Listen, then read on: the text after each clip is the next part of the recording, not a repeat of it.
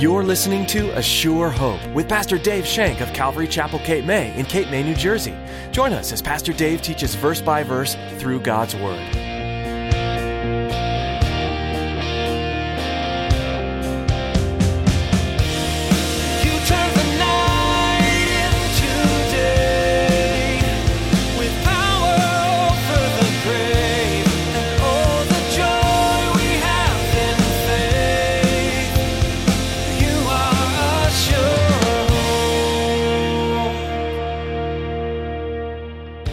Feels right, do it. This is a kind of anarchy there. Everyone just is doing the right in their own eyes, not really following the government of God or the law of God. God has been completely washed away of the picture. It's happening in our schools. It's happening in our higher institutions of higher learning. It's happening because what they're doing is they're changing history. They're taking God out of the history and they're rewriting history. They're rewriting history. Today, Pastor Dave will remind you that the world operates on the basis of desire. If something feels right or good, regardless of what the Bible or anything else says, that is what people do.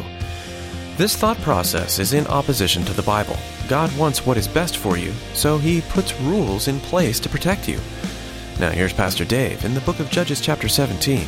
As he begins his message, a nation crumbles from within. You are a sure. Please turn into your Bibles, if you have one, to Judges 17. So, we're at the point in the book of Judges that as far as the history, it ends here. Samson was the last judge of Israel. But you're going to say, well, wait a minute, there's 5 more chapters. Well, you're right, there are 5 more chapters. But they're not in chronological order. These 5 chapters are almost like an appendix of a book. They're almost like an add-on. And for some reason, the writer, inspired by the Holy Spirit, put this at the end. Many believe that these chapters actually took place earlier. These chapters actually took place earlier. But when we look at these chapters, it really tells us of the moral conditions of the nation of Israel. Now, this all happened, remember, Judges follows the book of Joshua. So sometime in that time was when this happened. So we need to shift gears in our mind, if you want, and kind of go in reverse.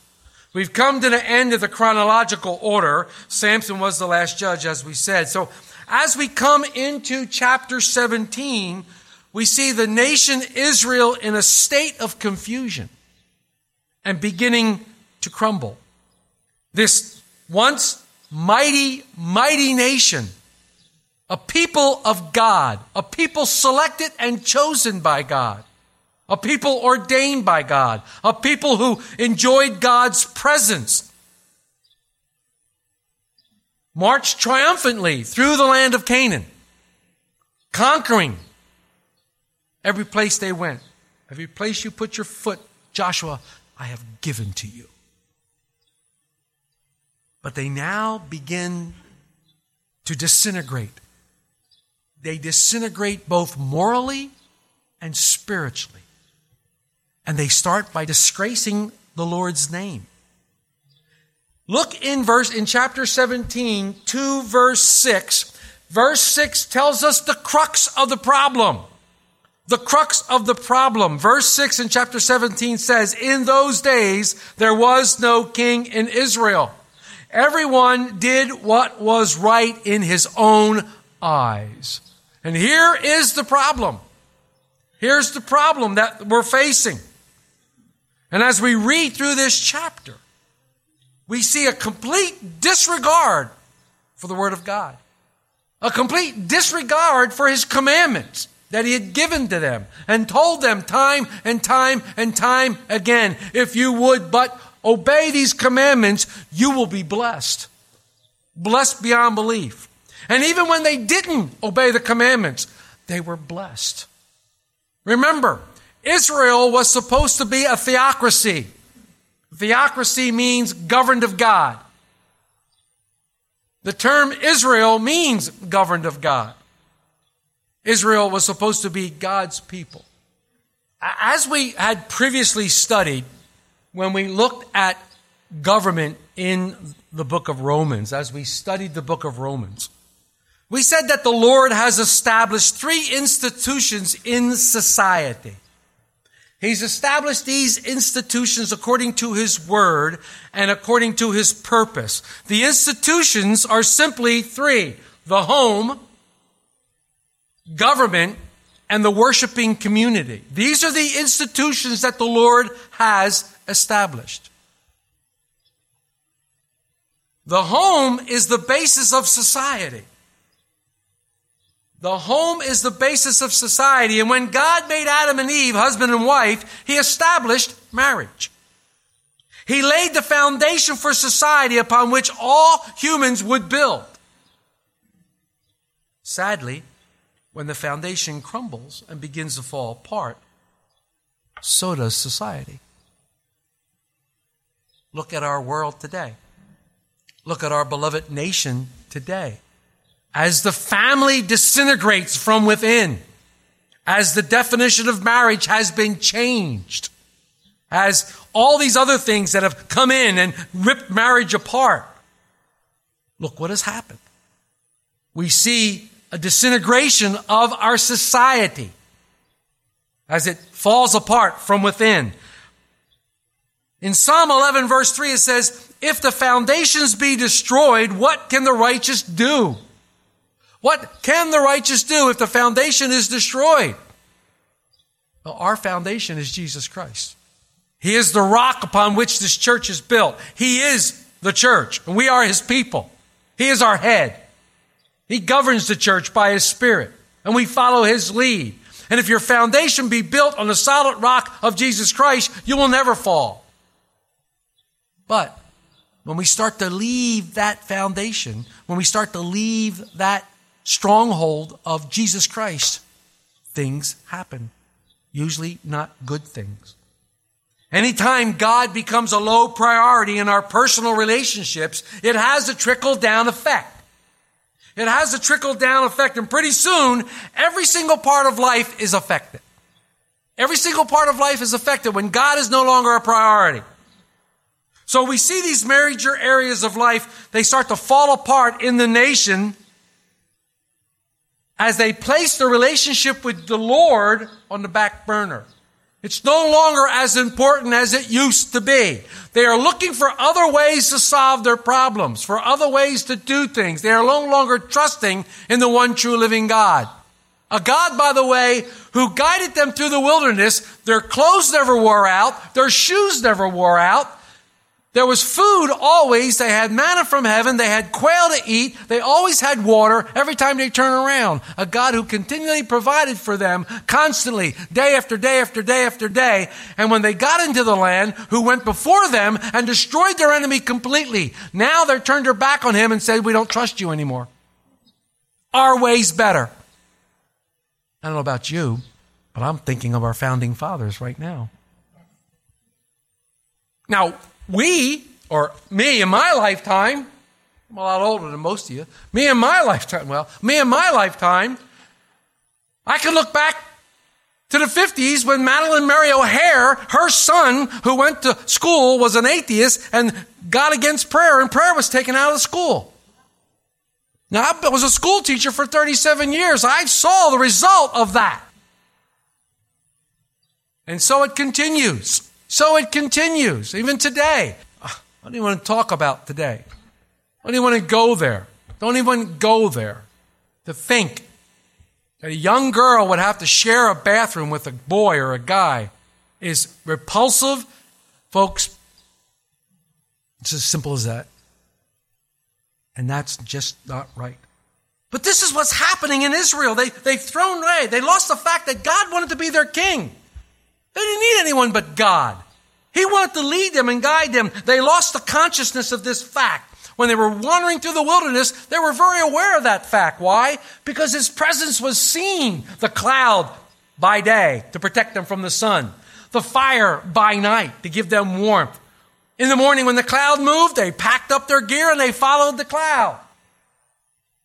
Every man rather than being ruled by God, the scripture says, was now doing right in their own eyes. This can only be described with one word. It's called anarchy. Anarchy. Everybody did just what they wanted to do, what was right in his own eyes. Everybody just relate to the experience, and you should relate to it. There really isn't any wrong. There really isn't any right. There's no absolutes. There's nothing like that. If it feels good, do it. If it feels right, do it. This is a kind of anarchy there. Everyone just doing the right in their own eyes, not really following the government of God or the law of God. God has been completely washed away of the picture. It's happening in our schools. It's happening in our higher institutions of higher learning. It's happening because what they're doing is they're changing history. They're taking God out of the history, and they're rewriting history. They're rewriting history.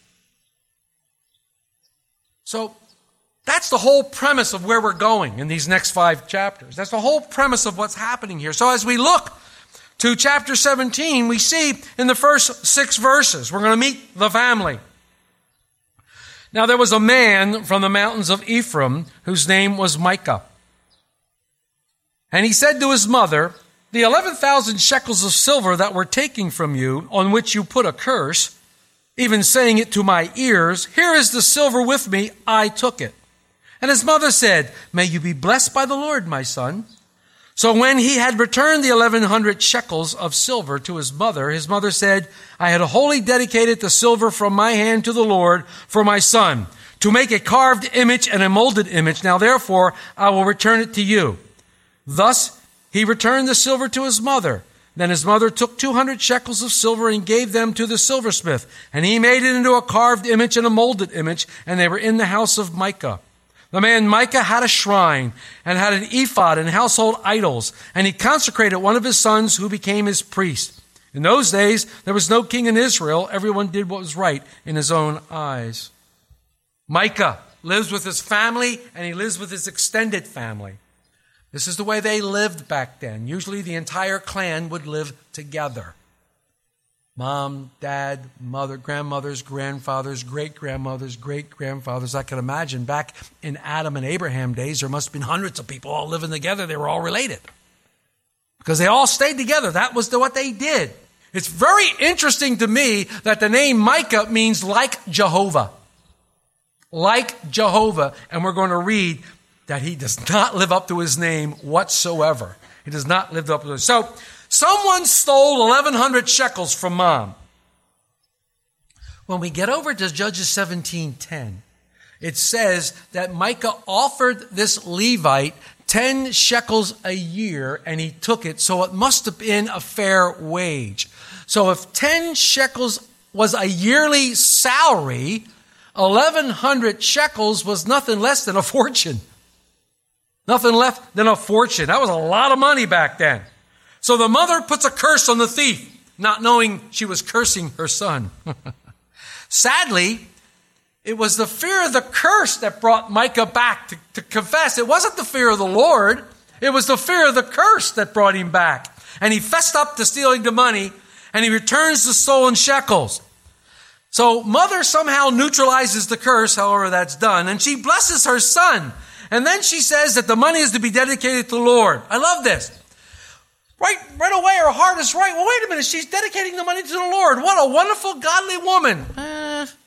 Not so fast there. I had wholly dedicated the silver from my hand to the Lord for my son, to make a carved image and a molded image. Excuse me? This reveals the spiritual character of the nation at the time.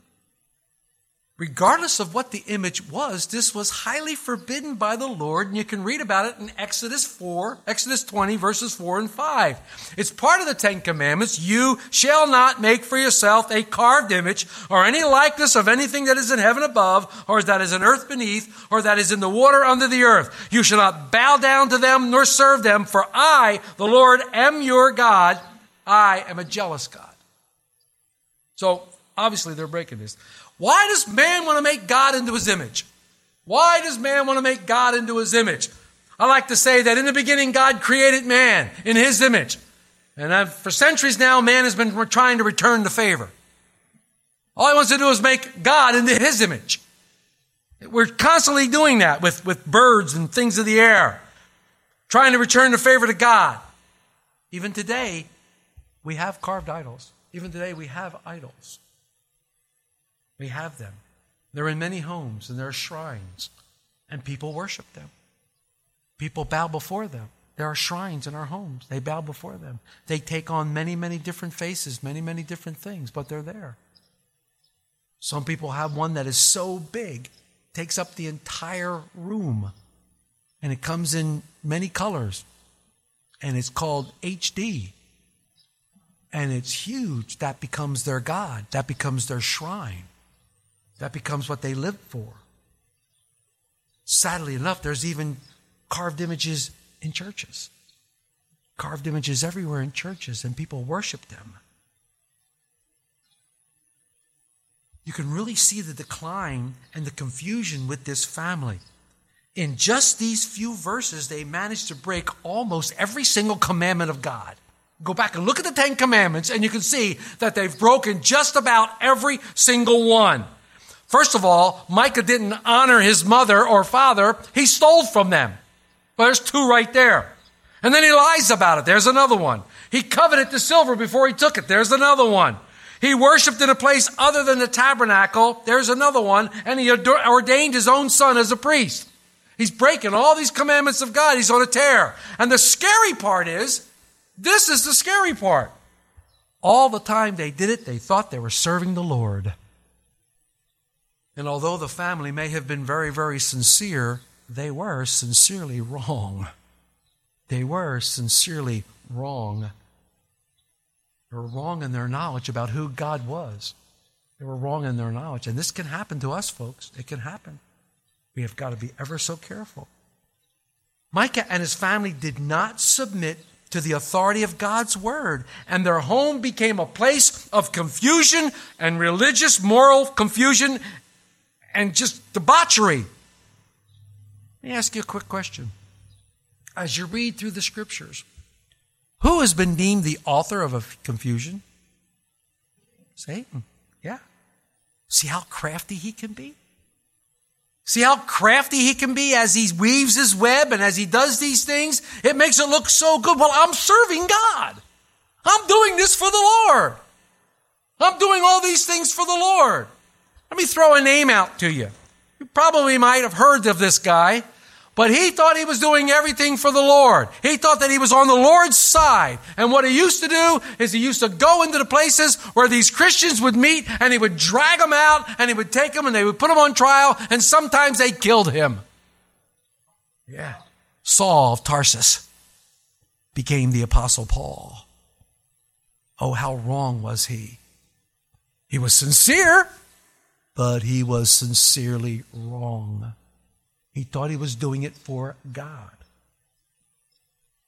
Look at the home of Micah and compare it with the home of America today. Now, not all homes. I'm just using home as a general term. Okay, there are not all homes are like that. But money is king. Money becomes king, and it becomes their God. Either making it, spending it, whatever. That's their God. Money is their God. It's their king. It leads the family, and the family worships it. Let's get as much as we can. Let's amass as much money as we possibly can. Children steal from their parents, and then they lie about it. There's no honor in the family, not only to the mother and father, but there's no honor for each other as well. The only thing that provides information, the only thing that provides guidance is that box that sits in front of them that they turn on every night. It's called a TV. That's the only thing that they get their guidance from. From that, they know how to treat their parents. They know that all men are buffoons and are crazy. And that women rule the world. And that if you don't have certain products, you're nothing. That's what you learn from TV. Oh, and by the way, sex, and more sex. And language. My gosh. My wife and I were looking for a movie the other day, and we turned on a certain movie, and it just started. Like, here it comes. Here comes the opening credits. We're sitting there looking at them, and then they come on and they started to speak. Within the first 3 minutes, they said the F word so many times, I didn't know what the heck they were saying. It's like, what? Click, turned it right off. Holy mackerel. All we wanted to do was sit and watch a movie. And we're bombarded by this stuff. But this is what they know. The true living God is pushed aside. You're made fun of if you worship the true living God. Family that goes to church, oh, we'll find something on you. We'll find some nasty stuff on you, and we're going to report it. Today's modern culture regards being godless, with everybody doing right in their own eye, as their ideal state of society. Because if there's no God, there's no accountability. If there's no God, I have nothing to answer to, and I can do whatever is right in my own eyes. But we know better. The Bible and common sense should tell us that this kind of moral and spiritual social anarchy brings nothing but destruction. History proves it time and time and time and time again. Proverbs 14:12 says, there's a way that seems right to a man, but the end is the way of death. When a man follows his own instincts, his own inclinations, it leads to ruins. I learned this such a hard way in my life before Christ. I learned this in such a difficult time. We need to follow God's way and not our own. This nation that we now live in would once again flourish if every family would make Christ the head. Social issues would not exist if every family made Christ the head of the family. If everybody submitted to Jesus Christ, crime would be non-existent. Peace would reign in the neighborhoods. Right would be right. See, godly homes are the foundation of not only a moral society, but a just society as well. This great confusion in the home of Micah, this great confusion starts this downward spiral of the whole nation. Because we're assuming now that this home is probably representative of a lot of the homes in Israel at this time. So we see this great confusion in the home, and next we see this great confusion in ministry. Exactly what is ministry? And there's a confusion that exists. Let's read the rest of the chapter. Beginning in verse 7. Now there was a young man from Bethlehem in Judah, of the family of Judah. He was a Levite and was staying there.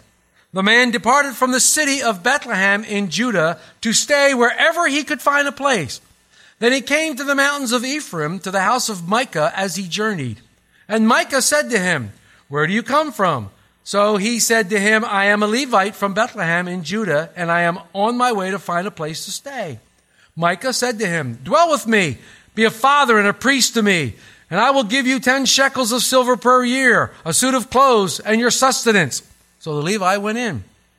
And the Levite was content to dwell with the man, and the young man became like one of his sons to him.